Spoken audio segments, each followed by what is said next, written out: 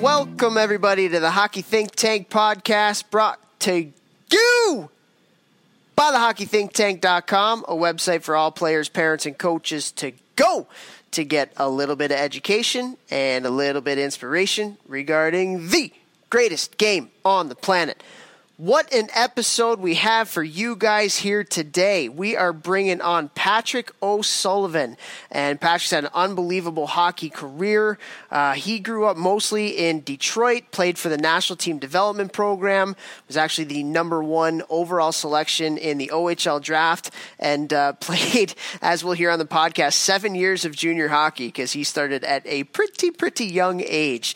But he won a World Junior Championship with the United States, the first ever gold medal that they've won, and he went on to play over 350 career NHL games. One of the more talented players that you'll see and that we saw. He's the same birth year as Jeff and I. What we did get into the podcast, just an absolutely tough upbringing. He had an abusive father. He's written a book. He's been on TV and done radio as well. So if you Googled him, you'd definitely be able to hear more about that story, and we do get into it on the podcast. But just an awesome hockey mind, and we were really excited to get him on the podcast here today. But before we do get over to Patrick, let's bring on another really good guy in Jeff Lavecchio. Vex, what's up today, man? Not much, bro. I was pretty excited to get on this podcast and then have Patrick Sullivan tell me he wanted a framed shirtless picture of me. That was the first thing he said when we got on the phone, and I was like, dude, big fan of mine, I guess. So that was pretty cool. I was a big fan of hearing his First of all, that isn't entirely true. I don't think he was any shirtless. Completely false. I literally just made that up. I completely made that up. If people listening to this don't know that I made that up, then they obviously haven't listened to one episode. Yeah, he clearly did not say that, but he basically did, so I went with it. I love this story about Raffi Torres, like not being an ambi-turner. Like that was like my favorite part of the podcast was him telling that story about Raffi Torres. So listen all the way towards the end when he talks about Torres. And, you know, that was a guy who I probably would have not as tough as him, but I kind of would have had to play like him if I would have tried to make it in the NHL. So I remember like watching Raffi Torres a lot. He just skate around the rink at 1 billion miles an hour, just trying to make stuff happen. So that was kind of funny to hear that. And then he talked about, oh yeah, you could only play the left side. And I was like, ooh, God, this guy sounds a lot like me. So I thought that was pretty funny, but, what a great guy. I mean, to overcome the things that he's overcome, and to hear his story, and then, you know, he's still so passionate about hockey. Like, how amazingly cool is that he went through what he did, and you know, he still played 350 games in the NHL, won a World Junior Championship gold medal for Team USA. Just so many cool things that he's done in his life and that he's overcome in his life. And now you hear he's given back to the next generation of hockey in a whole bunch of different ways, a multitude of ways, if you will. And I think that's really cool. He seems like an absolutely genuine, good person. Yeah, for sure. I mean, you know, we all go through ups and downs in our careers and stuff. His downs were I mean, insanely tough. I mean, the physical abuse from his dad, and like I said, we do get into it on the podcast, but there's been stories written about it. He wrote a book about it as well, and it's just tough. But coming out on the other side of that, and him being a father now, he's got 2 boys coming up, and just a really good human, and just an awesome and sharp hockey mind too. So getting the chance to pick his brain on a lot of different stuff was cool. What I loved to hear him talk about was his time with the World Junior Gold Medal when they won the first one, and for any USA hockey fans, getting on the inside of the National Team Development Program and how they develop there and their culture and things like that. It's a really neat window, and you know, he played on that team with a lot of guys that we grew up playing with and against and stuff. So that was really cool to hear. But just awesome perspective on a lot of different things, and I think this is going to be one. You know, it is funny, like we sit here and we kind of talk, and we know when there's ones that will resonate with a lot of people, and this one's certainly going to resonate with a lot of people because he's just so passionate and authentic, and not afraid to speak his mind, and the stuff that he says, and just his message and vision for the game and for the betterment of the kids too is just, it's awesome, man. And this is going to be a really fun one, really good episode for people to hear for sure. Yeah, totally. Seems Very awesome, dude, and excited to get him back on the podcast to dive into some more hockey stuff. Yeah, absolutely. And so with that, we should get over to Patrick here because this was a great conversation. Couple of announcements from a hockey think tank standpoint. We are doing another conference. So we were planning on doing a big conference in Chicago again this summer like we did last year. We had so much fun at, obviously with COVID and everything that's going on, not able to do that. So what we're going to do is we're going to have a back to hockey conference. And so we have, it's going to be one night, August 19th, 6 speakers, 30 minutes each, just from 7 to 10 Eastern, just a short thing to get kids and to get coaches ready to go for the next season. So the 6 speakers that we have coming, I'm really, really excited about. I'll be talking about the recruiting process and little tips and keys for kids to get recruited and scouted, whether that's, for junior hockey, college hockey, pro hockey, whatever it may be. Jeff's going to talk about, Jeff's back to the conference again. He's going to give it. He's going to talk about why elite athletes are elite. Alyssa Gallardi, I'm really excited for her to speak. We get so many questions and so much feedback from girls and women's hockey about the difference of playing girls versus boys hockey. So she's going to talk a lot about that. Brian Kane, NHL skill development coach, he's going to talk about forming habits. Matthew Calderoni, who we had on the podcast, is going to speak as well. He's a resilience coach, and he's going to talk about 4 things to unlock your potential. Really, really excited about that one. And then we actually have a nutritionist coming on, Pearl Nuremberg, who runs a company, Eat This for Performance, and she's a Cornell grad up in the Montreal area. Just awesome performance nutritionist. So it's just going to be like tangible things for kids and coaches to get better throughout the year. And I'm really excited about it.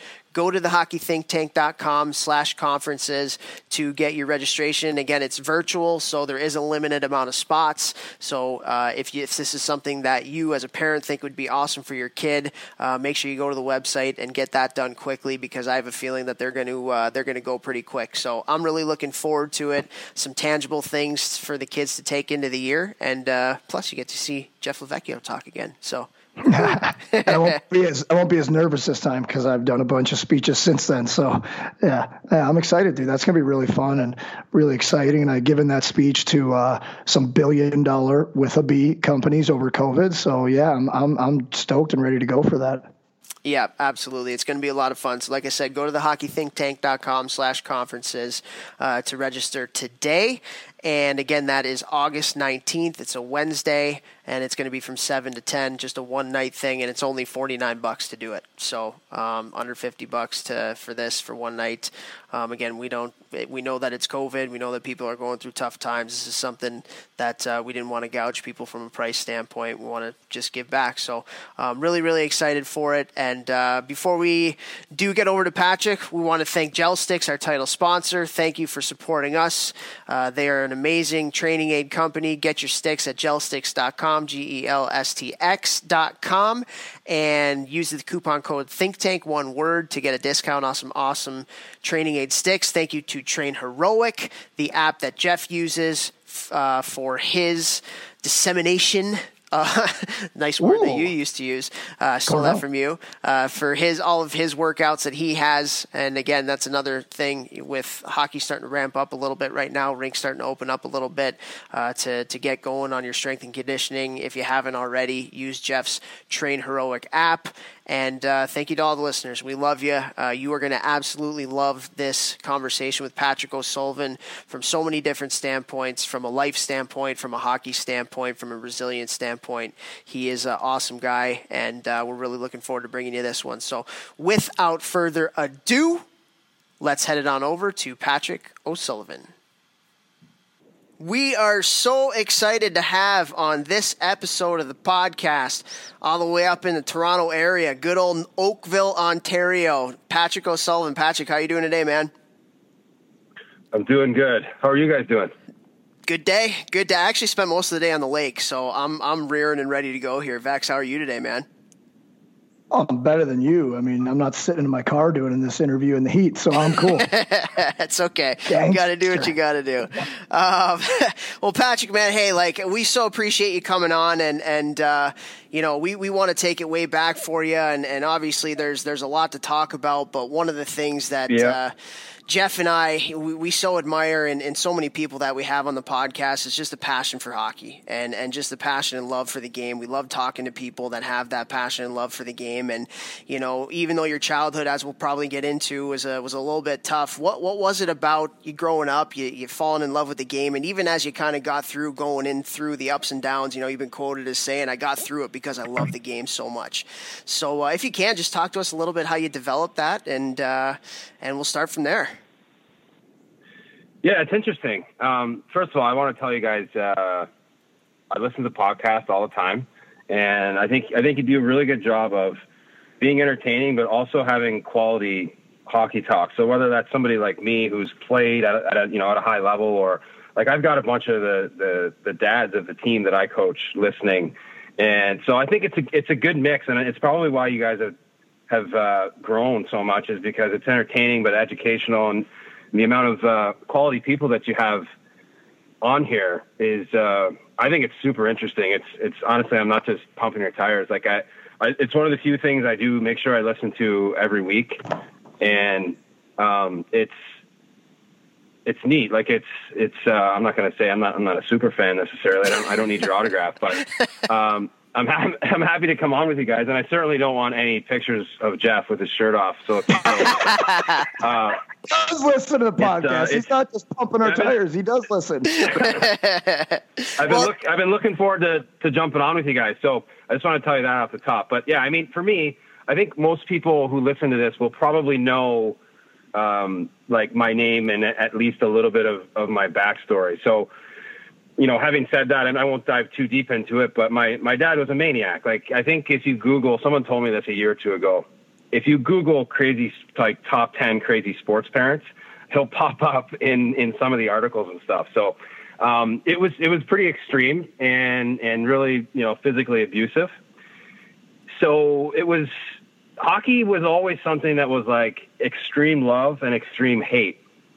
And, you don't really realize that when you're a kid. Like I wanted to play hockey so bad, and I didn't realize necessarily how bad it was for me in my own house. Like it's not until you're probably 12 or 13 where kids in that situation start to understand that, oh, okay, like it's not this way for other kids at their house. And like my dad was smart enough to not get caught really till I was about 16 when I decided to get the police involved and everything else. But people were suspicious and saw things and probably should have done more. And when I wrote my book, I actually went back and talked to some of the parents of kids that I played with and coaches, and most of them had expressed that sentiment of like, we knew something was going on, and maybe we saw, my dad would kick me in the parking lot or something and they'd see it, but then it's like, well, he's such a good player, like it can't be that bad. And then, I changed teams a lot, which, as you guys know, is a lot more rare in the States than it is in Canada, certainly in Toronto. And that's where I live now. My wife's from here, but I grew up mostly outside Detroit. So I was playing on different teams every year. And once in a while we'd move to Toronto for a year, and I could never figure that out as a kid, but it was all, a plan of his to try to stay under the radar as much as possible. So I think, the number one reason I played in the NHL was because I tried to spend every second possible outside of my house. And what I did when I was outside of my house, 99% of the time, was do stuff with a stick in my hand. And it's interesting now, and you guys talk about it a lot on your podcast, about all these skill development people. And it's like people have their kids on the ice year round, and it's, I got to do this, and where's my pylons? Where's my next stupid thing I can jump over? And sometimes that stuff maybe has its place, but I try to tell people that the reason guys get to the very top or any levels up there beyond minor hockey is it's a combination of things, but it's a drive, and it's all the stuff you do when no one's looking, right? So I just think for some reason I had that as a little kid, and that, whatever that is, it's hard to quantify that or put a name tag on it. That was kind of how I managed to deal with the abuse, I think. And then eventually get to the point where I could do something about it and get that individual out of my life so I could continue on my own path. I think that's probably the easiest way to sum it up. Yeah, for sure, man. Well, one of the crazy things about it, too, is that, and you've, in some interviews that you've done, have said it, but just kind of looking back now, I mean, you were one of the best players growing up, too. And, like, so Jeff and I are the same birth year as you, and we knew who you were, and it has to be some crazy, sick, twisted thing with your dad because he was abusing you and all this kind of stuff. But in his own mind, he was probably like, oh, this is working because my son is doing really well, and he's the first overall pick in the OHL draft, and he's, on the fast track to the NHL and all this kind of stuff. So, like, how did you manage all the anxiety and all the stuff that you were going through with your dad, and also having to manage like the expectations of almost being like one of the next top young generational talents, along with all of that stuff, like as a 15, 16-year-old kid, like that had to have been tough, man. It was, but and this is, it's hard to explain for me, and it may be hard for other people to digest, but because of how I was living, I was almost sheltered from that. And the expectations that were put on me by my own father were far more severe and much higher than they ever could have been, from outside sources. And you guys know, when we were little or teenagers or whatever, like the internet was just starting.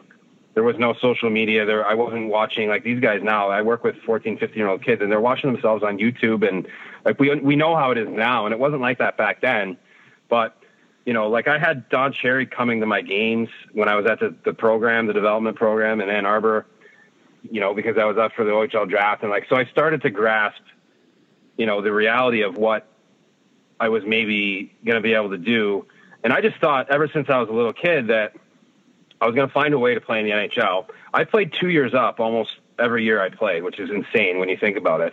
It's probably why I never actually played against you guys, despite us being the same age. I know, we knew you, but never played you. And, I think, though, it limited me as a player. And I know we'll get into more of the hockey-centric stuff down the road here when we're talking. But, I think 1 year would have been plenty. And 2 years, it really molded me into, I could only survive a certain way. And luckily, I was really smart. And that was probably my best attribute as a player all the way up. And so, but I didn't have a choice to find out if there were other ways I could play. So it's the same way with I'll get the odd weirdo who's like, hey, your dad's insane, but what he did must have helped. You were good. And if anything, what he did made it harder because I was always tired. I was overworked. I was doing these stupid workouts all the time. And, obviously living in fear in my own house, and any of the possible positives that could have come out of that experience were quickly erased and turned into negatives. He had no idea what he was doing. He thought he did. Have you guys heard of this book? It's called The Hockey Handbook. It's probably 80 years old, maybe less than that, 70 at this point. No, I haven't heard of it. It was written by Lloyd Percival, and you guys will, I know the type of people you are, you'll probably look that name up after this, but it was something that the Soviets were looking at way back and taking information from. And it was a really forward-thinking book at the time about hockey training. And my father found this, I guess, when he was, when he was young. And, to not to go backwards to your other question, but the main reason, first of all, I think he had mental health problems, and that played a role in this whole thing. But also, he was a failed player, played at really low-level pro, bounced around. He's one of those guys who always would say, I remember this as a kid, always saying, well, I never got a fair shake. And, things would have been different for me if it bounced this way and that. And we all know those people, right?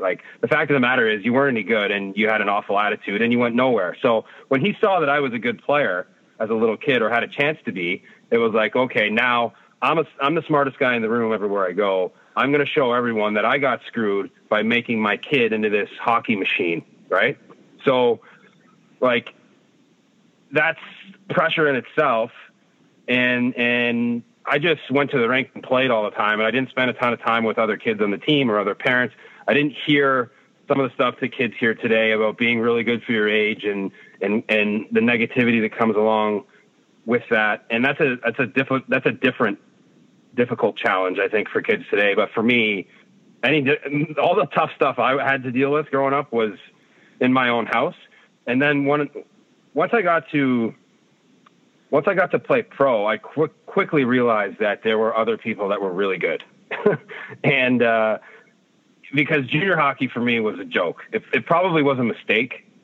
I probably should have went to school. I think it would have been better for my mental health development and not be on my own all the time as a kid in junior. And I graduated early because my dad had wanted me to, if I was going to go to school, to go after 3 years of high school instead of 4. So I used to eat my lunch in the bathroom as a kid in school to get extra credits and all this crazy stuff. Right. So, there was pressure, but it certainly wasn't from outside sources. And I really didn't know where I fit in my own age necessarily, because I'd always played with kids 2 years older than me. And how do you think that affected you, like, just life-wise? Because I remember I was in 5th grade, and I played up on a team with a bunch of, like, 8th graders. It was, like, the only time I played up for a whole year. And, like, 5th grade to 8th grade, like, that's a big difference. Like, kids about to go into high school, like the girl stuff that they were talking about in the locker room, I had no idea what they were talking about. And I would just go along and pretend that I knew some of these things they were talking about. And then I'd find, like, the guy who I was best friends with, and I'd pull him off to the side and be like, hey, Maddie, like, what is this they're talking about? And it was very awkward for me. And, like, it made me grow up so much faster than I actually had to. And, like, I can't imagine someone like you playing up your whole life like that, like just almost feeling like, and when you're a kid, you don't know, but, like, you almost feel like you don't belong. You don't get to actually be a kid because you're living at an older, advanced age, and you're not ready for that.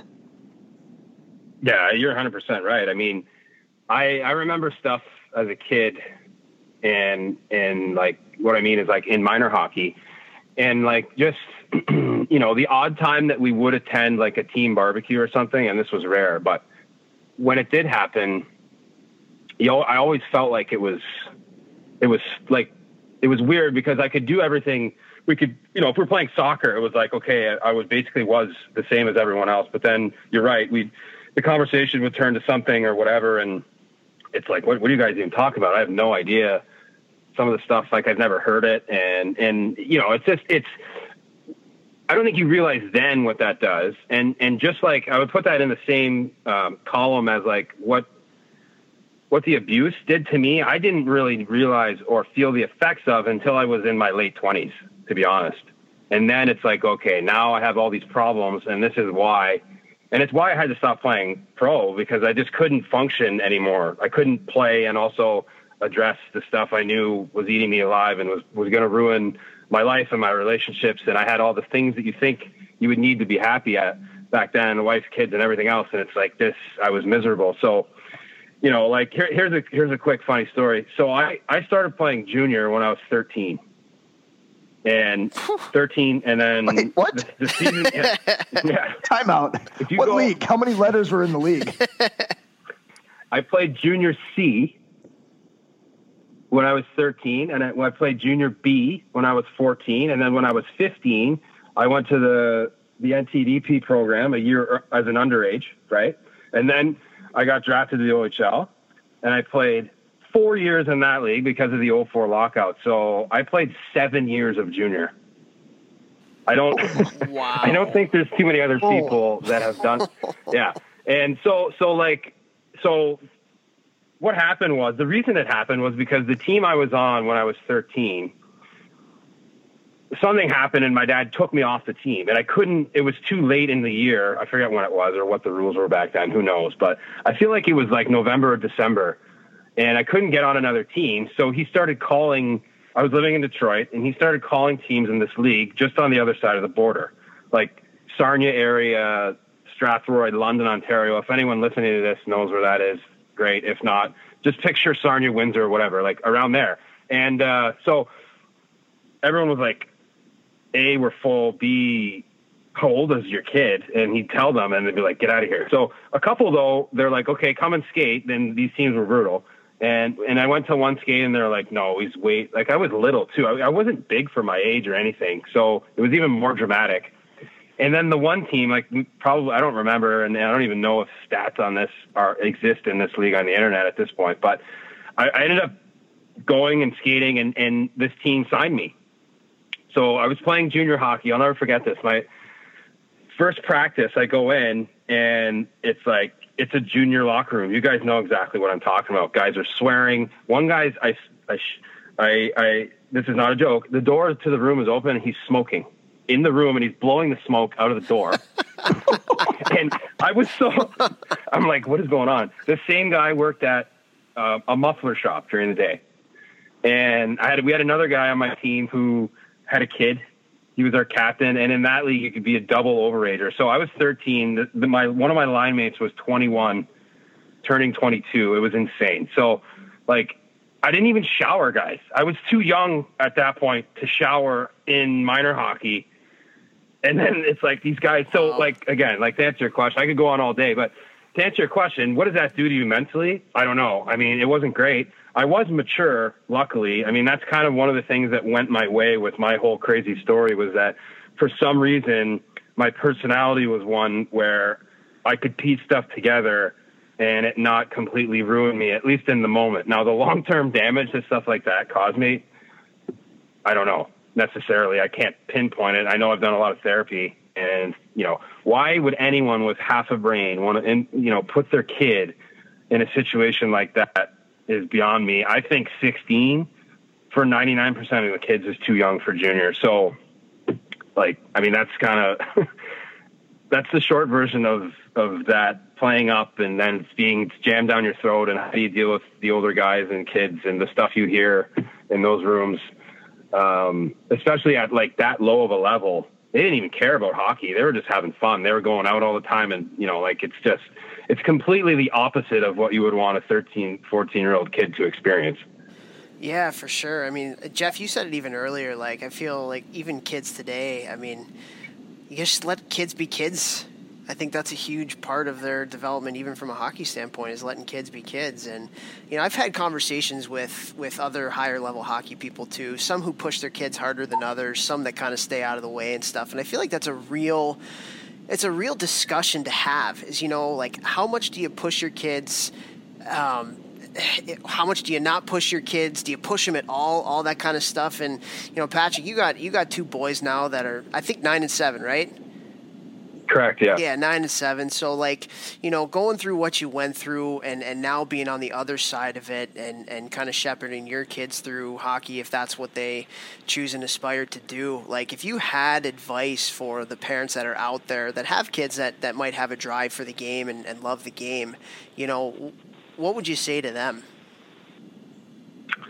Well, it's a good question. I think it's a tough one to answer without having secondary questions. But I think the big picture is, you know, you wouldn't want to do anything with your kids through hockey or anything else from the standpoint of pushing them too much or anything, that when they're done with it, and most are going absolutely nowhere, they're not going to college, they're not playing pro, they're not, you know, the NHL thing is just an absurd amount of bounces and luck and timing and, you know, whatever. So forget about that. But anything even below that is, like, you guys know the percentages. Most people do at this point. So are you going to do anything to sacrifice your relationship with your kid once the stuff is over, would be my first thing. Like, why would you ever want to do that? Because at the end of the day, that's what most people are going to have. It's when they're done playing sports, you don't want, and I know a bunch of people who, to this day, they're around our age and I played with them growing up and they didn't go anywhere. And they're like, you know, like, I'm just not that close with my dad because the way he handled me growing up was just, it affected our relationship, and we haven't found a way to get past that. So, I mean, that to me that sounds awful. It sounds miserable. It's kind of like a decision that does affect more than just what you're doing day to day with your kid when they're little. And I know it's hard and it's an emotional, and part of the problem nowadays is it costs so much money that people can get, even people with good intentions, I think, get confused with thinking, well, I'm investing. Well, you're not investing in anything. What you're doing is, you're expensive or not, it is what it is, and you're paying so that your kid can have an experience. You don't get anything back out of it just because you put money on the table and someone took it from you, right? If you want to invest in your kids, put all that money that you're putting into their hockey, just put it in a bank account, and then by the time they're 18, you can pay for their school, right? So I think it's keeping a level head, and it gets more difficult the older they are, and if they're starting to improve, and you know, people start to think can potentially do something with the game. How do you measure that? How do you decide when to push or not? I think you need to potentially look for advice outside of, your own opinion. And just like, we all like to talk about, if you have a problem with the coach, whether you're a pro or if you're a parent of a kid, take a day before we overreact, before we make a decision. Really take more time to think about what you're doing and saying.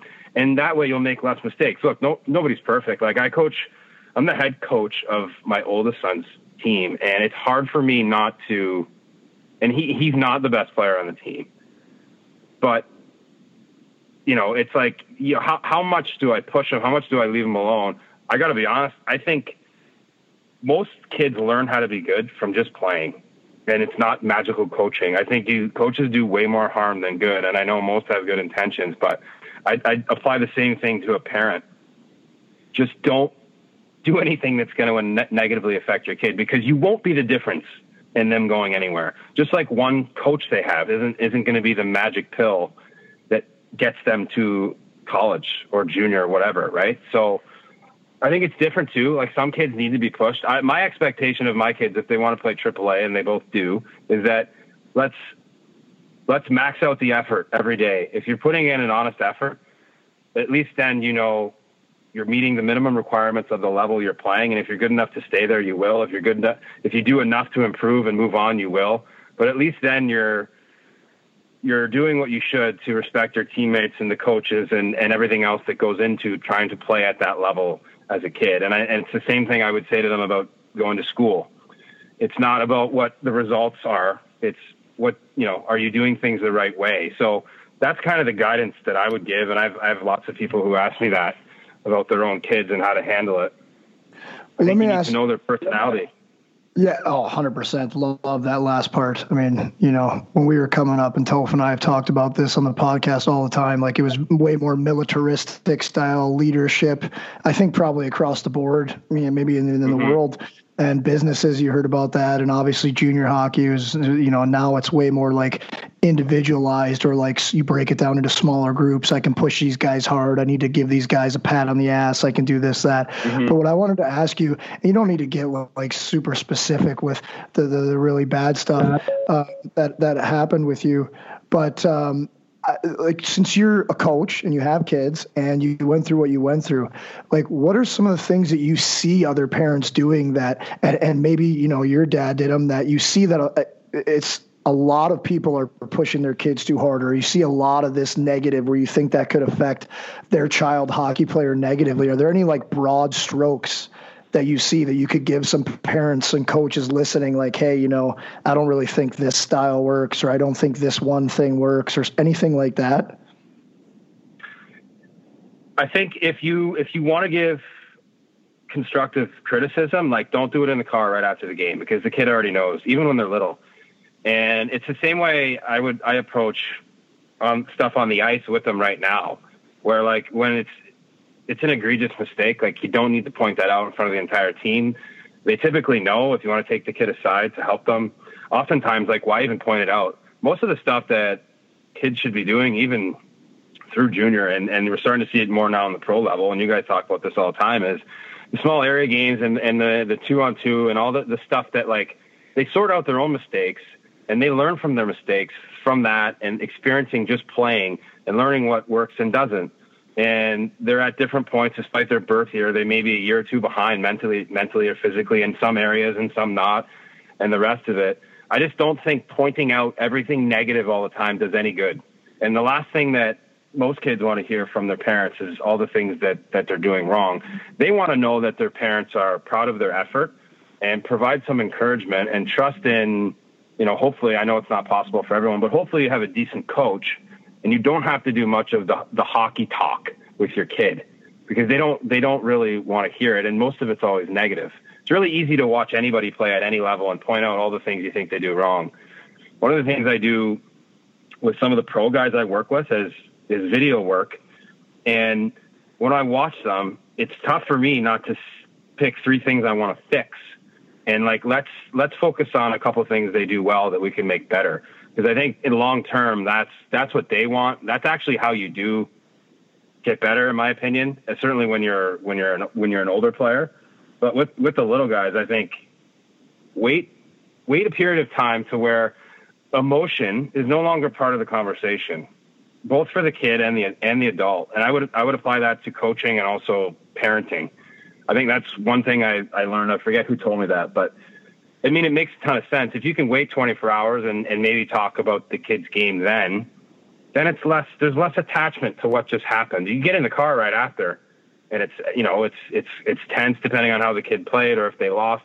You lose a close game at the last second. Anybody who cares is going to be upset about that, on top of maybe if they had anything to do with it themselves as a player. So just take some time, I think, would be my advice. I love that, man. Yeah, I think it's awesome. I think it's so good, and we make a point to a lot of the higher level people that we have on the podcast to ask them about that car ride home, because it's so important. I just had a parents meeting with the kids that I'm coaching this year, and one of the biggest things that I talked about with the parents is how important that car ride home is, for sure. So I think that's awesome advice, and we don't want to have you here all day, and obviously it's a big part of your story to talk about this kind of stuff, but you did have some amazing things that happened in your career as well, and one of them that I wanted to talk to you about is, we are the same age, so got to play with a lot of the same players, and you got to win a World Junior gold medal for the U.S., which was, Jeff played with a lot of the guys that we grew up playing with and stuff, and so we were watching that, just, glued to the TV and all that kind of stuff. So happy for you guys, and just, dude, take us through that Marc-Andre Fleury goal, because it's one of the most famous goals of all time, and just take us through your mindset and what happened on that goal, because I just, for us growing up, that was one of the biggest goals in history in our minds, with the U.S. winning the World Juniors and stuff like that. So how did that all transpire, and how'd you feel after that went in? It's a big goal, and I'm not saying that because I scored it, and it's funny, I didn't actually even score it, but I got credit for it. But the entire... The entire U.S. development program at that point was, and I know that's not directly linked to the World Juniors every year, but we know that there's a very high percentage of kids that end up playing in that tournament who were at the program. If that wasn't the case, then how'd they get to the program in the first place? You'd have some questions there. But so, but when I went to the program, it was in year 3, maybe 2, maybe 4. I don't exactly know, but they hadn't had much success at all. So they were feeling the heat. And I know this because I've had conversations with people who were very much involved in trying to get that thing off the ground. And, the fact that the funding was coming from everyone else that played minor hockey, and only a select group of kids were getting the benefit of that. And I don't know for sure that it's still operated that way, but you can see how that could be a bone to pick for a lot of people. And I get it. I get both sides of that equation.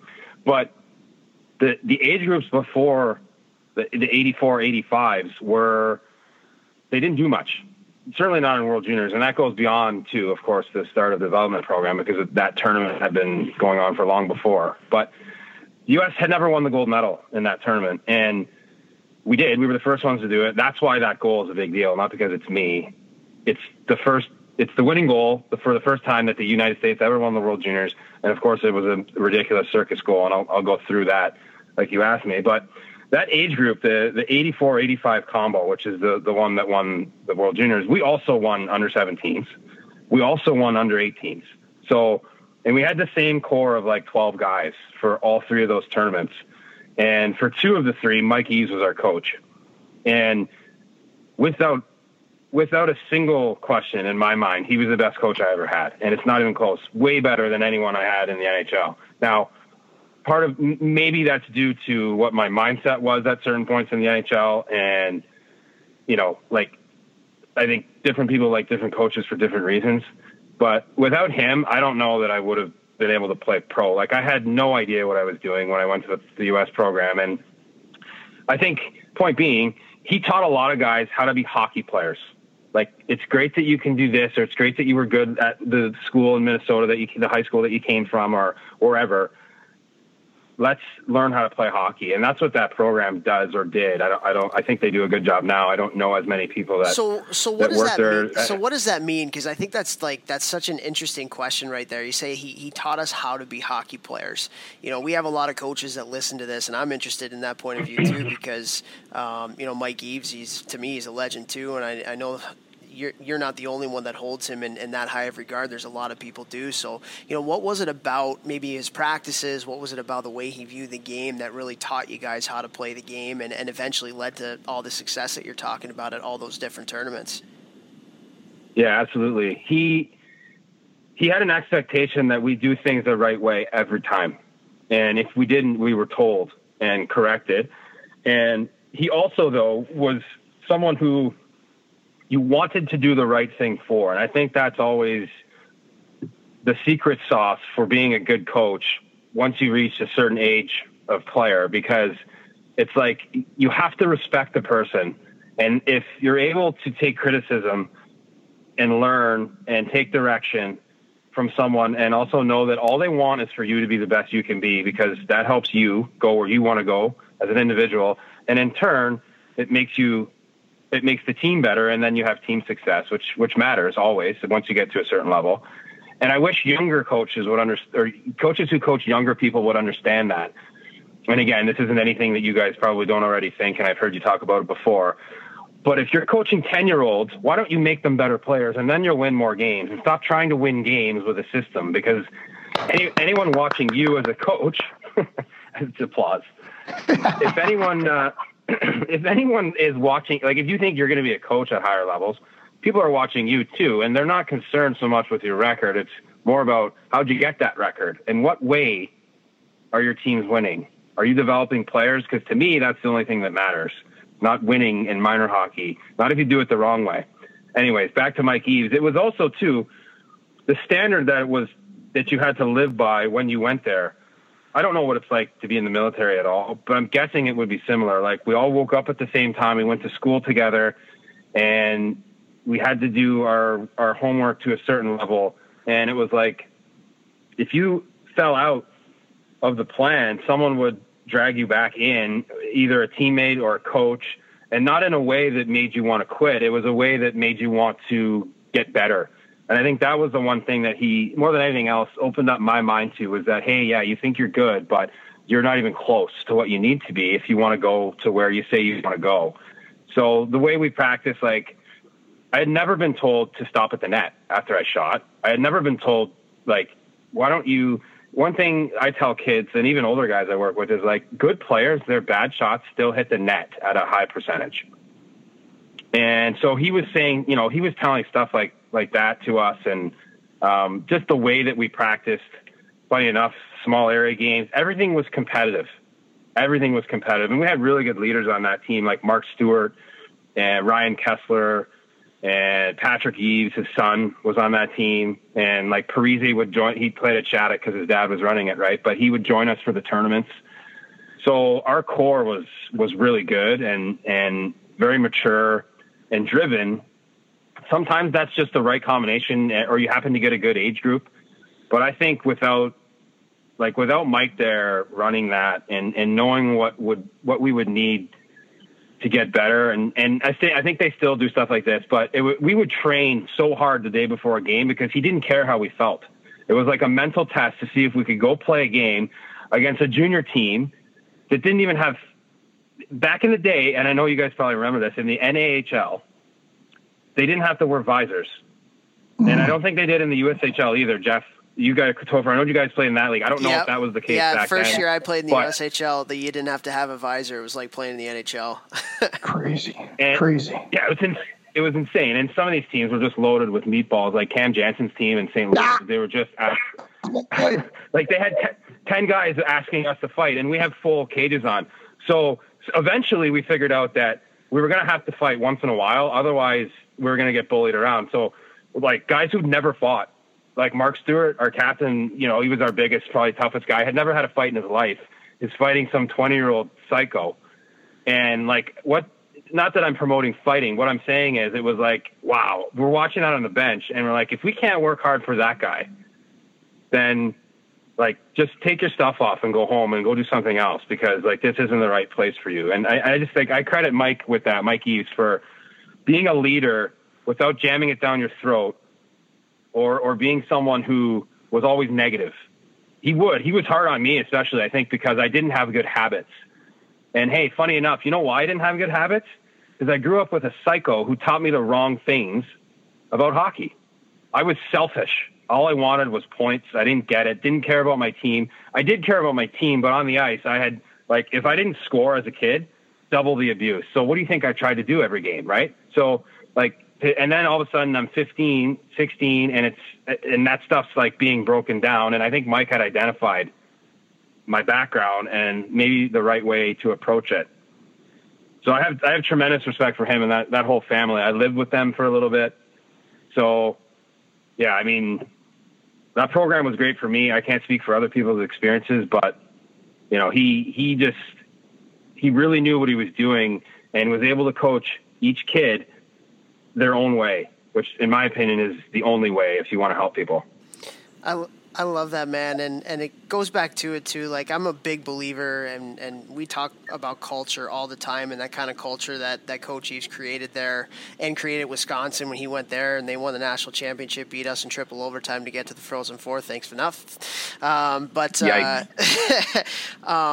like kind of tying it all back together to your goal. Like, when you have a great culture and you have guys that love each other and you have guys that play for each other and stuff like that, luck follows. Like, luck follows that kind of stuff, and the goal that you scored was not a skilled goal. that was as fluky. I didn't even answer that, did I? Well, no. I mean, I interrupted you on the question, so bad hosting. But it's just like it's a fluke that happened. But like, you look at and we watched that game front to back. I watched it a couple different times, like, because we were so invested in it because we had so many buddies that were on the team and stuff like that. But like, you watch your guys' bench and you watch you guys after you won, and how, like, just how much you loved each other, and just like how crazy of a thing it was. And for you guys, like at the World Juniors, you talk about the NTDP, like that's the last time all you guys are going to play together. So it has an extra special, kind of flavor to it, where it's the last thing that you're going to be able to do. And so, you go back to the goal, it was a fluke goal, but maybe it wasn't so lucky, because hard work and love and culture, like, that creates luck. I'm a big believer in that. Yeah, I mean, you can call it luck. You can call it other stuff. You can call it, I think, for us, it was will. At that point, we knew it was the end of the road for that core group of guys.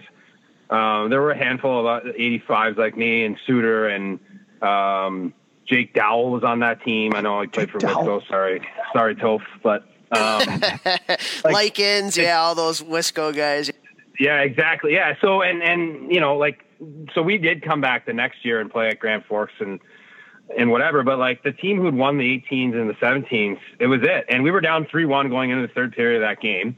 And to your point, Topher, like, it was like, what are we going to do about it? We've done all this other stuff in the past. No one thought we would be able to get to that point in that tournament, because that Canada team was stacked.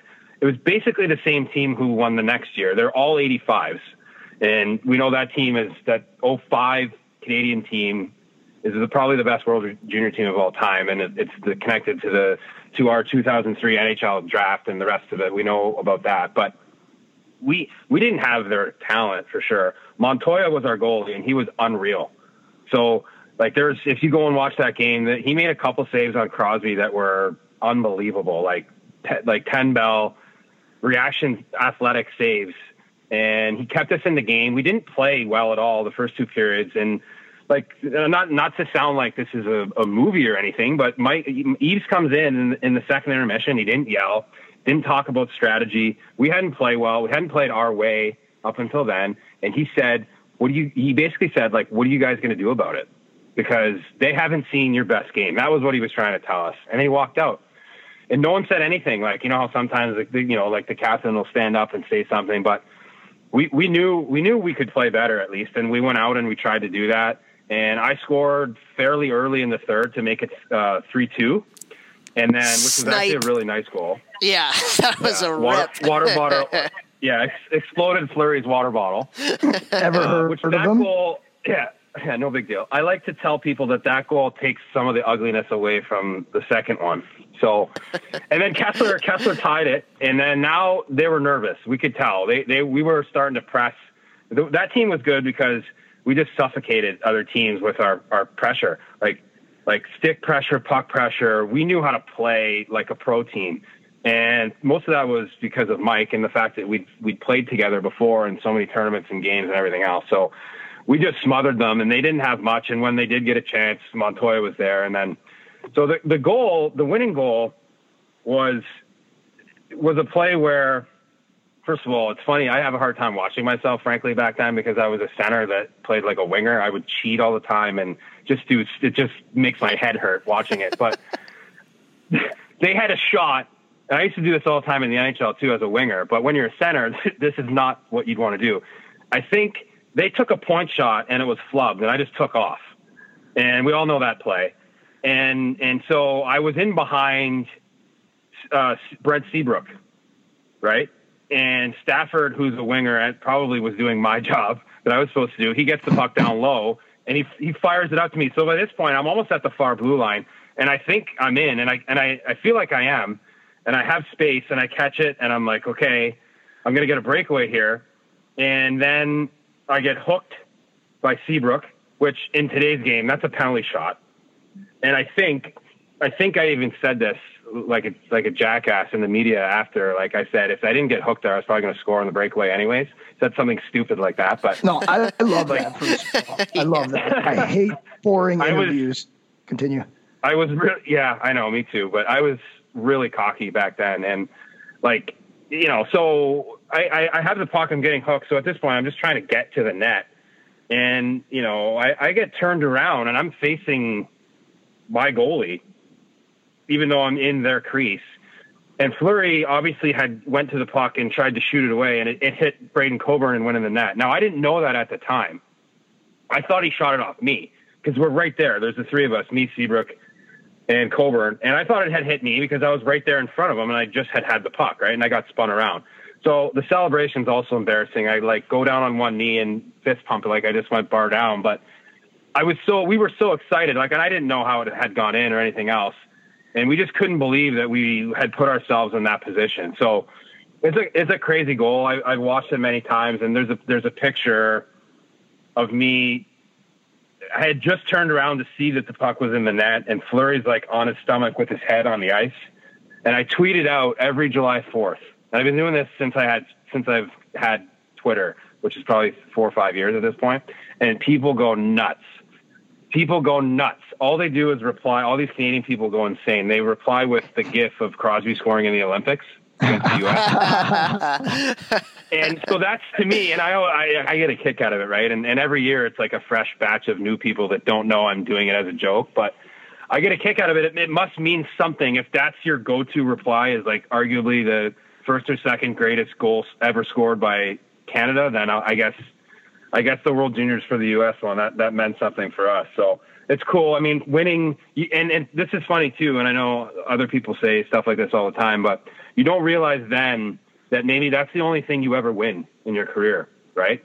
And, you know, me and a bunch of other people didn't win anything in pro, and that's it. Like the World Juniors is that I have a gold medal, and it was a career highlight from a team standpoint. Of course, playing in the NHL to me means more than that, but from a team standpoint, it's just an awesome experience with guys who, like, you know, we're bonded for life for that. And in a few years, it'll be 20 years, which is unbelievable. 2024. So hopefully maybe we can get a reunion or something for the team, because it's a unique moment for us, but also for USA Hockey. Like, it really took the heat off of the program and everything moving forward, because it showed that we could develop and you could win something at an international level, because that's why that thing was started. They couldn't do anything internationally, couldn't win. So I think it worked, and I think it helped all the guys that came after us. Yeah, absolutely. I mean, you look at a couple years ago, or maybe even last year, the 01 group, you know, would they have 5 in the first 10 picks or 5 in the first 15 picks or something from the NTDP? I mean, That's awesome. Just crazy stuff. Very, very cool. And actually, it's a good segue because I wanted to ask you, just reading a couple articles, preparing for this interview, one of the things that really struck me was, the way that you were almost treated going into that draft. And so, a lot of people kind of heard about your upbringing and all that kind of stuff, and it kind of sounds like there were some teams in their interviews that took some liberties with stuff like that. But I don't really want to necessarily talk about that, but what I did want to ask you was, one of the things that I read was that one of the people that interviewed you was Wayne Gretzky. And you got to see Wayne Gretzky, and he went a completely different route, and he actually said he was proud of you for how you kind of came out of it. So talk to us a little bit about that interaction, and that must have been, for Wayne Gretzky to come up to you with all that you had endured, to say something like that to you, being who he is and where he was. What was that moment? What did that mean to you? Yeah, that's funny. Sometimes I forget about that. As crazy as the draft was for me, that was the one really neat experience that was obviously unexpected. I don't know if I don't think he was coaching yet. I don't know if he was involved with the Coyotes at that point. So he was attending the draft. Maybe he was, maybe I'm wrong. I don't know, but, he didn't want to talk to me because he was like representing a team or anything like that. He knew my story.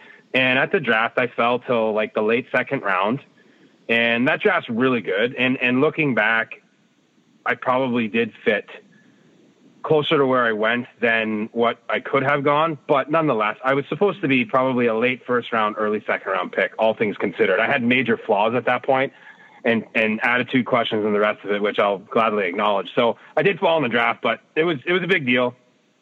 I was upset, and mostly due to the fact that the things I was being punished for were out of my control. And it was that I had a lunatic father, and no one really knew the details about that. So it was right around that time that I started doing media, just because my agent thought, get this out there, let people know at least that you aren't the exact problem. Like, we know that there's been kids over the course of time who have gotten in trouble off the ice and all kinds of stuff like that. And that wasn't my situation. And I think maybe there were some people who at least wondered that.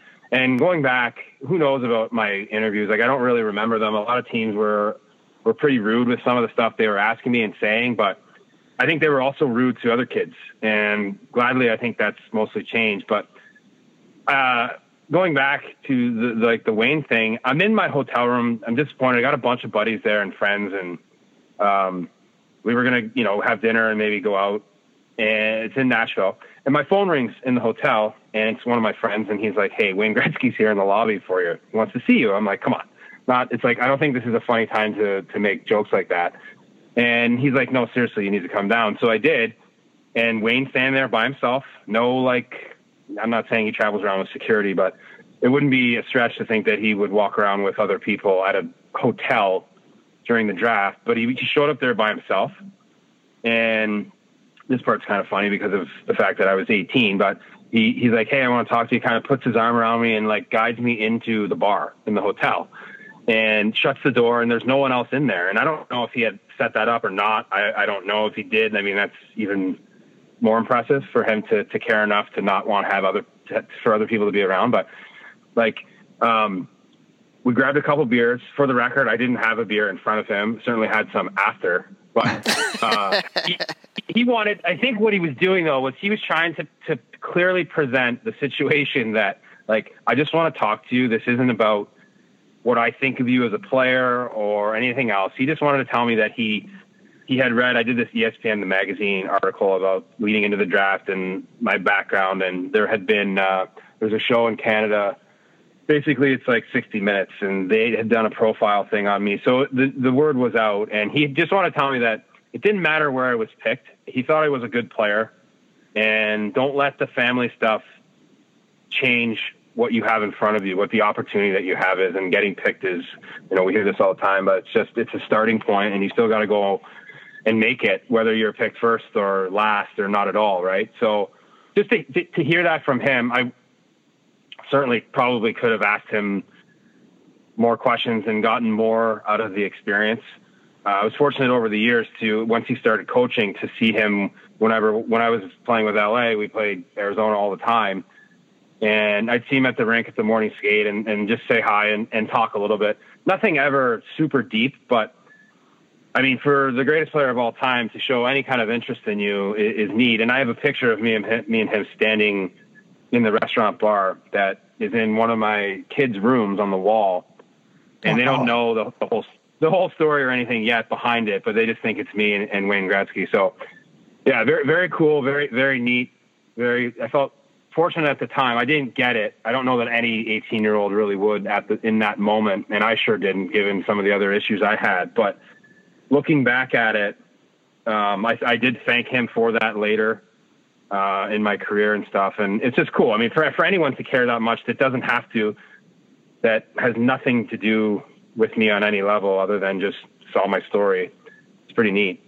That's unbelievable. And obviously that story is obviously amplified because it is the greatest player ever of all time that probably no one will ever reach his heights. But like, any coach listening to this or any parents, but especially coaches, like that can just show you, because you could be a coach who never played the game, but if you're a coach of a kid and you take 5 minutes out of your day to speak to a kid one-on-one, like it's something that they will remember for a long time, if not forever, especially like when it's not just being negative with them. If it, just talk to them, ask them how they are, ask them how things are going, especially if it's a kid who's having problems at home, or, a kid who's struggling this way, or even a kid who's doing well. Just taking 5 minutes to set aside with each of your players every now and then will literally do so much for the relationship you have from coach to player, player to coach, for their self-esteem, to let them know that, their coach cares about them. It's just going to help so much. Like, it's literally insane. And I know that from me being a player and some coaches taking the time every now and then to do that. And I know it from the opposite side, being a coach, doing it with players and hearing from the parents. They'll text me a day later, a week later, like, hey, thank you so much for pulling little Johnny aside. Like, he came home and he was in such a good mood, and, blah, blah, whatever it is. Like, I can't even explain, coaches that are listening to this, how much of an impact 2 to 5 minutes of your day can have on somebody that looks up to you that's younger. So definitely, like, don't be afraid to do that. No doubt. I think that's, not to be dramatic, but that's actually something you take with you, like for the rest of your life. Like things you can tell kids that they can take out of hockey and apply them to other stuff, right? I mean, and that's really the big picture lesson from that story for me is, did it help me with hockey? Sure, but it means more than that. And I think that's what your point is, Jeff. I couldn't agree more with that. For sure, man. Well, going into your NHL career, a lot of ups and downs that you went through, but you come in the lockout year. It was the lockout year, maybe the year after, but you scored, what was it, like 47 some odd goals in the AHL, and then up and down, and you had some good years, you had some not good years, and then eventually you just kind of walked away. I think you had even mentioned earlier that a lot of the stuff that happened in your childhood, it came to fruition from a mental, emotional standpoint a little bit later on in your career. So, if you can, I mean, This is a tough thing to ask a question. What was your NHL career like? But, what were some of the biggest things that you learned, through the ups and downs of your NHL career, and then, kind of walking away, maybe before you were physically ready to walk away? What would be the biggest takeaways you think that you learned? I would say the best way to describe my entire hockey career was extremes, extreme highs, extreme lows, and really not much in the middle, which, as you guys would know very well, to be really good and consistent, you have to try to stay in that middle, right? And to try to be consistent and not get too carried away with the good and not let the bad affect you too much. I know, Toph, you've talked about being really critical of yourself and not being able to let go of a bad performance or what maybe someone else thinks about your game or whatever. And for me, I had a similar issue. Like I'd have a bad game and I couldn't get over it. And that really, I found a way to deal with it at the beginning, and towards the end of my career though, it wasn't even other people's expectations at that point. It was my own. I just felt like I was such a better player, or had the ability to be such a better player than like what I was doing. So at the end of my career, I'm playing on the fourth line, playing 7 minutes with my buddy Biz Nasty, who can't shoot the puck in the ocean. And I'm on the bench, and my by the way, so I played center my whole life until I should have mentioned this when I was talking about the draft. Long story short, when I got to Minnesota, who I was drafted by, Jacques Lemaire was the coach, and he called me into his office day one, and he's like, "You're not a center." And I said, "Okay." He goes, "You're never going to be good enough to play center in the NHL. You're too soft. You're weak. You're little." He goes, "What happens if you got to play against Joe Thornton?" I said, "I don't know. I guess I'd try to play against Joe Thornton." He's like, "Nope. You better learn how to play wing because you're not going to play center." And I'm like, "Okay, I guess I'm not a center." So then I go and play in Houston. He referenced the year I had exploded, had a bunch of goals, played wing. But so I played wing all pro. And then towards the end of my career in Arizona, I'm playing center. Like I haven't played center since I was 18, 19. And like my winger is Biz and Rafi Torres, who literally could only play, and this isn't offensive because he would admit it if you ever asked him. He could only play on the left side. So we'd come back into our own zone. And, you know, like we all know how that works. First guy, doesn't matter your position, you're going to go help the D, that's fine. And then you fill in from there. The wingers would fill in, doesn't matter what side you play. Well, if the puck was on the right side and you had filled in as the left winger, he would literally like cross-check you in the back and be like, "Hey, you're my spot." That's unreal. So it's unbelievable. In NHL, I swear to God, I bet I could find clips of this if I tried hard enough on the internet, where he'd give you like a tap in the lower back and be like, "Hey, get out of my spot." So then you'd have to sprint to the board, to the wall there to get into your spot as a winger. So point being, like, it's just so far from where I was playing first or second line for half my career and like getting backdoor tap-ins from Kopitar. And now I'm like, how am I supposed to generate offense with those two guys? And again, it's not about them. It's about me. If I had figured out a better way to be more effective in a different role, I probably could have played longer, but I didn't know how to do that. And mentally, I couldn't deal with it. So I played like 15 seconds a game on the second power play unit. And then I was like a shootout specialist. The last 2 years I played basically. And I'd sit on Tippett. I actually really liked Dave Tippett in Arizona. I thought he was awesome. And I don't think he liked me at all as a player. I made that team and played up and down. And that was the year they went on the long playoff run. I had nothing to do with it, but I was on the team. And I'd sit on the bench. I swear to God, I hadn't played since the first period. And he'd be like, "Just so you know, if we do get in a shootout, you're going to go. So figure it out." So I'd go in the room and stick handle and not even watch. I knew he was not going to put me on the ice for any reason. So there'd be 6 or 7 minutes left in the game. And I'd go like, "Don't go jump on the bike. Like, go get my hands ready." So I'd like to use a word that I won't use, but my mind was like, I couldn't believe it. I couldn't accept where I was as a player. What are you talking about? We know. You had a mind F. Yeah, exactly. So I was just, it was tough. So, it was awesome playing in LA when I was there. And part of what happened to me was we were building, and that core was slowly coming together, and we knew we were on the verge of doing something and close to winning. And they needed older players because we had a young core, and they had to figure out a way to get some older guys who'd had some playoff success, because that's kind of where we were at. And out of the 5 or 6 of us who were the young core guys, it was me and Jack Johnson who they moved for older guys. And I was traded for basically Justin Williams. It was a 3-way trade with Eric Cole was involved in that too. But and obviously, like, the guy's a legend. We know that it worked out well for them. And unfortunately for me, again, I'm not going to blame Edmonton, but I was completely ill-suited to go from like a really good team we built together, and you feel like you're close to doing something positive, and then now I go to Edmonton and we're god-awful. It's like going right back to square one, and I'm being misused there. And again, not blaming coaching or anything else, but like, so I killed penalties a lot actually in the NHL, but never 5-on-3, never. They don't happen often anyways, and it's always like your top 1 or 2 guys, typically centermen, that go out there and kill it.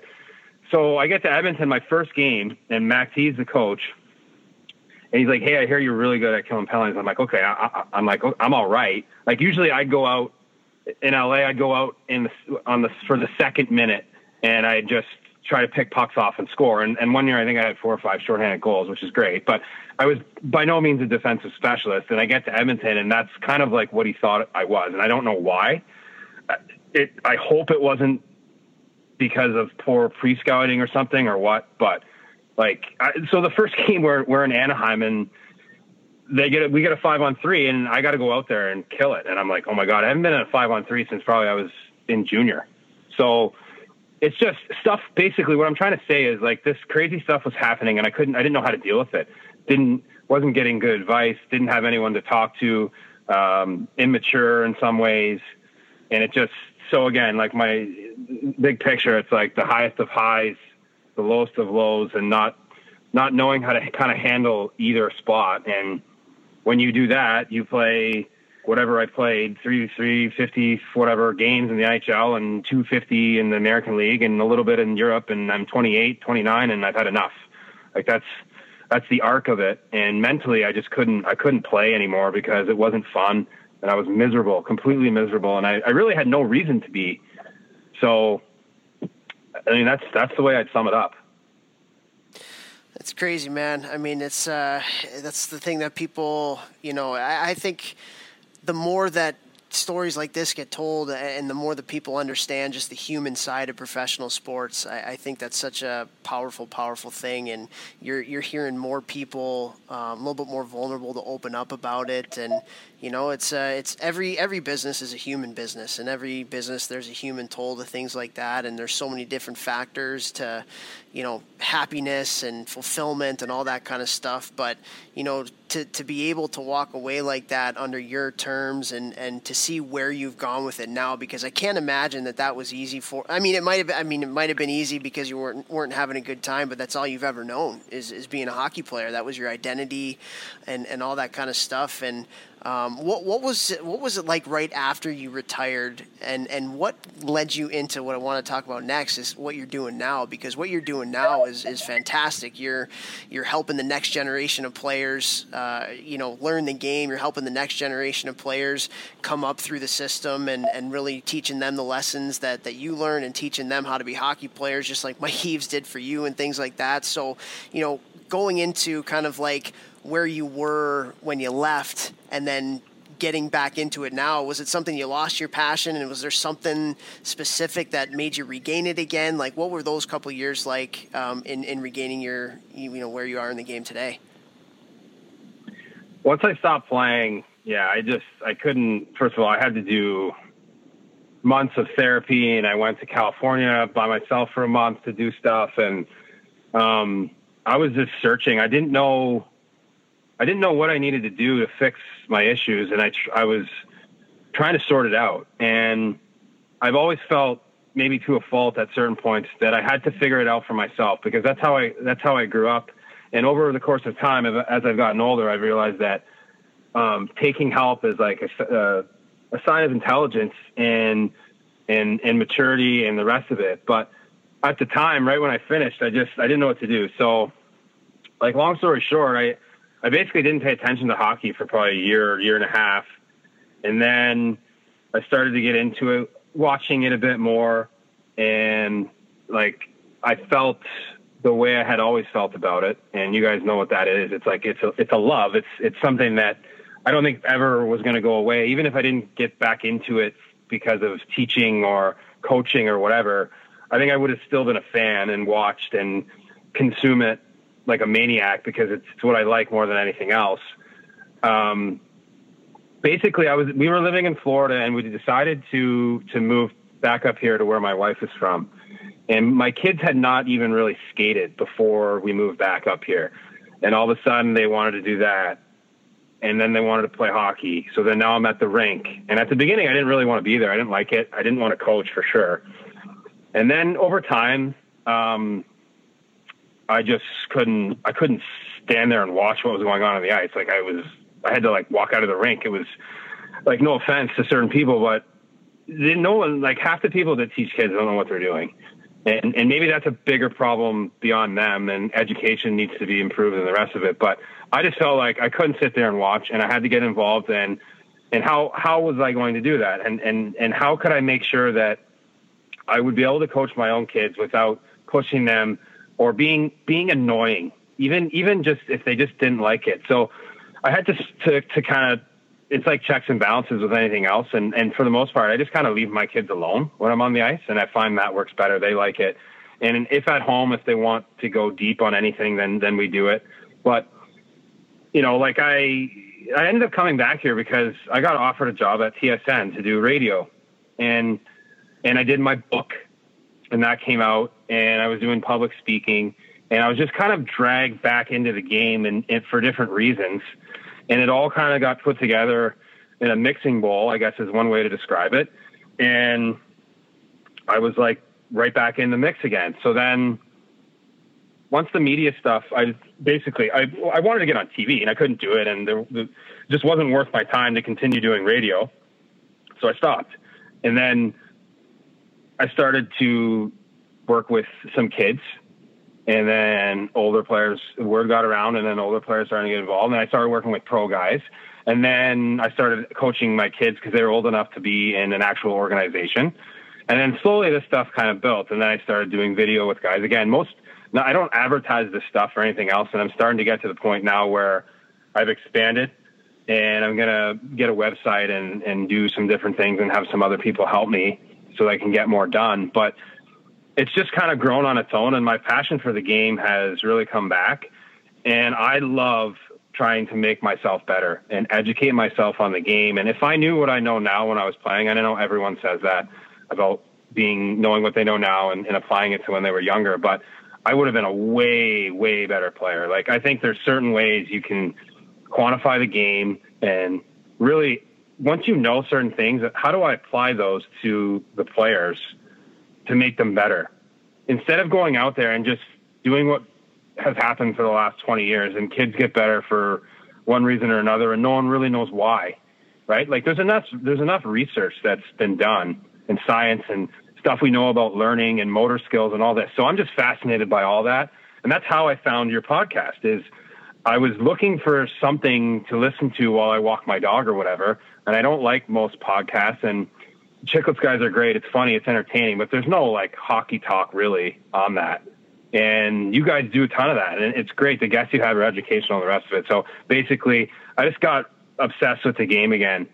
And, like I've decided recently, I just decided that I'm going to be an advisor, because I get people that I work with on the ice all the time, and they end up, they don't leave me alone on the phone. And I figure, well, why isn't your agent or advisor doing this for you? Why are you bugging me about it? So I'm just going to do that. And in the past, maybe I would have said, I don't know if I can, or if I don't want to, maybe I need to contact so-and-so first to see if I'm just going to do it, and I'll sort it out. And I don't know exactly where that fits. I don't want to be Pat Brisson, super agent necessarily, but like if there's like I think there's, and you guys would know because you went to college, I think there is a category of players that don't get the attention they deserve, because most people who are advising guys are doing it for free because, well, it's illegal not to, right? So, but can you do player development and other stuff with me? And then also, can I help you get what you need and give you an honest opinion and maybe guide you and contact teams for you or whatever? I don't know if that works. I'd like to try to see. So that's kind of where I'm at with my hockey company, and the on ice stuff is really neat. And working with, NHL players, and then also like 8-year-olds, you really have to do your homework to make sure you're giving what each person needs, and not have this blanket idea of what is good and what isn't. And that's what I believe in. And I think good coaches do that. And you guys reference the people who are good at that stuff versus the old way of doing things. And I think the more people that are open to that, the better chance kids have to improve. Because the problem around where I live is that there's lots of guys who played like low level junior or maybe even pro, and they think they know the game because they played that level, but they have done no education since, right? So now we're just coaching based on my own experience. And if that was 15, 20 years ago, that's not good enough, even if you played in the NHL. So that's kind of like the short form version of what I think like player development should look like. and what I try to do. And I watch, if you are a player development person of any sort and you don't watch guys play games, you're a con artist. End of story. Now, I'm not saying you can't go on the ice and work on stuff. And if you know what you're getting and the sell job isn't something else, then that's fine. Don't get me wrong. I'm not criticizing people who do stuff like that. I'm criticizing people who claim to do the other stuff the shortcut way. That it really bothers me. It really does. So I try to do the opposite, basically, of what that is. Well, I think it goes to it too, and you mentioned it, like you're passionate about hockey, and when you have, as a player, when you have somebody that's passionate about the game and passionate about you, I mean, that just puts you on such a better foot with them. And I think it's so cool that you're able to regain that passion for it, and I also think it's really cool that you're telling your story and you're able to share, even some of the mental health struggles that you had, and that's something that I've been very open with on the podcast. I've been to therapy, and I feel like the more that we can be open, because there are a lot of people that are suffering in silence, and the fact that you're able to go out and provide your perspective, and also add to it, one of the greatest hockey minds as well. I mean, when you're talking about advising, I mean, you get the hockey and you get the personal side to it, and you have somebody that's very passionate about both sides of that you're able to work with. I mean, that's amazing. But I totally agree with you too. And you tweeted about it just the other day, the coaching education side of it. I mean, that's where we're severely lacking as Hockey Canada and USA Hockey, in my opinion. I mean, it's like, hey, take this class and then you're certified, and then we'll see you again never at some juncture of it. And it's the game is always changing, and I think the example that you use, you get so many of these people that were lower level pro players, or Division I or Division III hockey players that coach the way that they were coached 20 years ago. If we played the game like it was 20 years ago, I mean, geez, that's a little bit of a different game, and the game's going to be different 5 years from now and 10 years from now and all that kind of stuff. So I just think it's awesome that you're able to provide all of that type of stuff through your social media, through what you're doing right now in your next venture, and the fact that you're able to do it as something that you love too. I mean, is that, if at the end of the day, I mean, how does that feel, just being able to once again just like do something that you absolutely love doing? I mean, from a mental health standpoint, that's just got to be awesome, man. Yeah, it is, honestly. And I mean, you mentioned, like, just to, for people to admit that they decide to do something to make their mental health better, like, it shouldn't be a big deal. It's like, if I hurt my knee, why wouldn't I get that looked at? Well, what's the difference? And I think we're moving along in the right direction when that stuff, as far as that is concerned. But, like, I don't know about you, but for me, it was really freeing in a way to just share it. And, it's not up to me to make sure that whoever hears what I'm saying digests it the perfect way. It's if what I'm saying or sharing helps anyone, awesome. Like, that's great.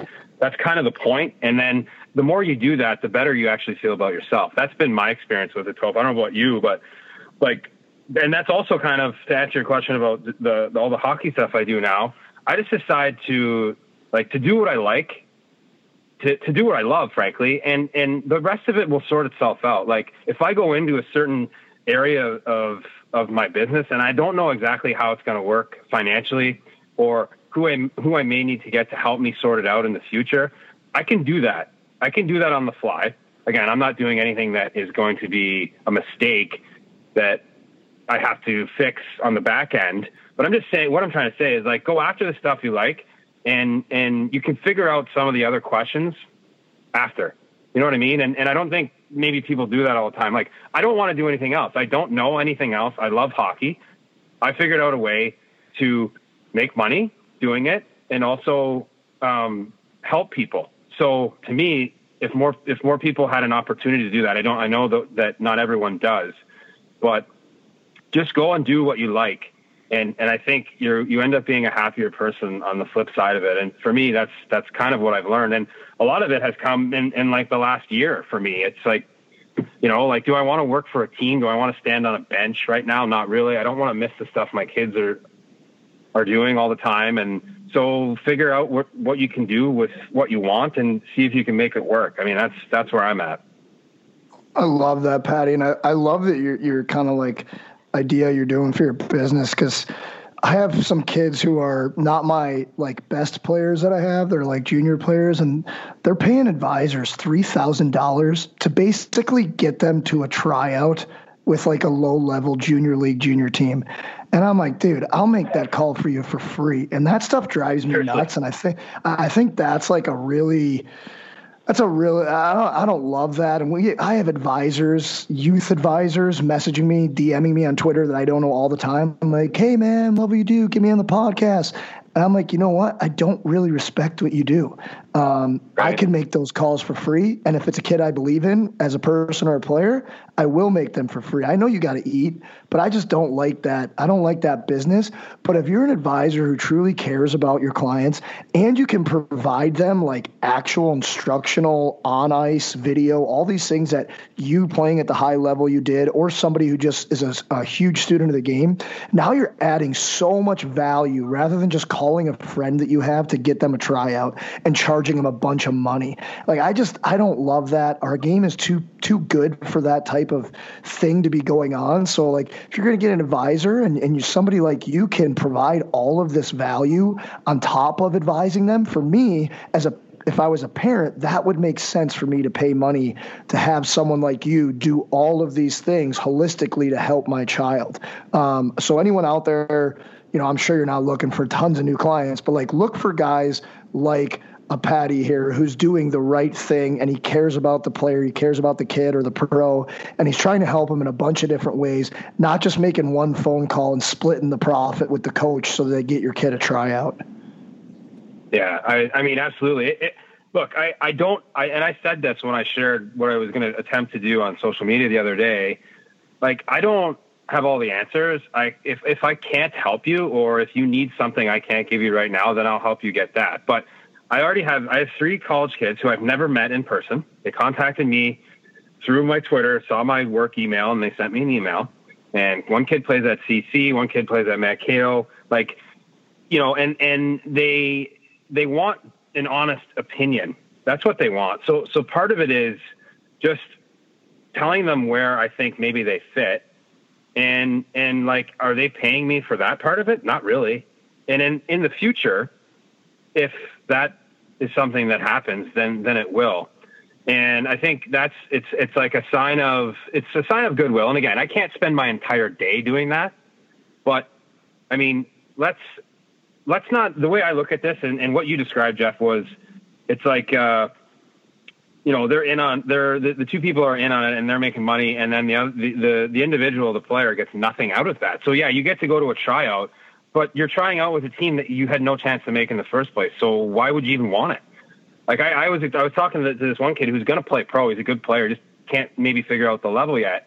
Go play somewhere where you're going to succeed and get a chance to improve, instead of trying to barely maybe hang on in a different league. And then now you're just looked at as a guy who can't play in that league. Right. So it's like, you're just, if you're someone who's taking money from a kid and then just getting him, you're just handing off a problem to another person. It's like a D-man who can't pass, and everything he throws is a grenade, and he's just passing his problems off to other people. And then he's like, when you're a winger and you got to get a garbage puck off the boards and try to get it out, and then you get run over and you go to the bench and the coach is like, hey, why don't you get the puck out? And you look down the bench at the D-man who can't stick handle. He can't stick handle, and you're like, hey, bud, can you maybe give me something better than that, right? So that's kind of that's the way I look at this stuff. And I think if you put a little bit of effort in at the beginning, and then also, too, like if you want to take it to another level, well, then if we want to do the video work that I do, then like that's not for free. But I'll give you an upfront, honest opinion. I'll watch one of your games, and if I can help from there, then we decide to do that mutually. This isn't you give me this up front, and then I decide what I want to do for you after the fact, because that, to me, should not be happening. Totally agree. Love it. Awesome, man. Well, we we love the fact that we got to have you on our podcast here today, and very, very cool to see what you're up to nowadays. But I mean, so many things. You look back at this podcast, just like so many great little teaching lessons for everybody, for coaches, for parents, for players, and all that kind of stuff. And you've had an amazing journey. I know it wasn't easy, but the fact that you're able to have such a positive effect on so many people now, man, I mean, I just think that's such an awesome thing. So thank you so much for taking the time to come on our podcast here today. We wish you nothing but the best of luck, and if there's anything that we can do to help you in the meantime and in the future, certainly let us know. Well, like I said earlier, guys, I really think what you're doing is great for hockey. I enjoy listening to it. I'm happy you had me on. My only request is to come on again at some point down the road, and we're going to dive deep into something hockey-wise. Yes.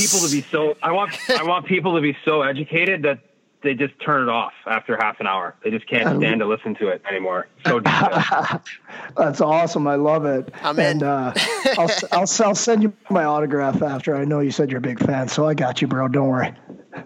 Yeah, just shirtless make sure too. it's shirts off. Shirtless, Vic, Baywatch style. Thanks for coming on the pod. Yes, please. Oh God! All right, man. Thank you so much. Have a great rest of your night, and let's put something back on the calendar after we hang up here for sure. 100%, boys. Take care. All right. See ya.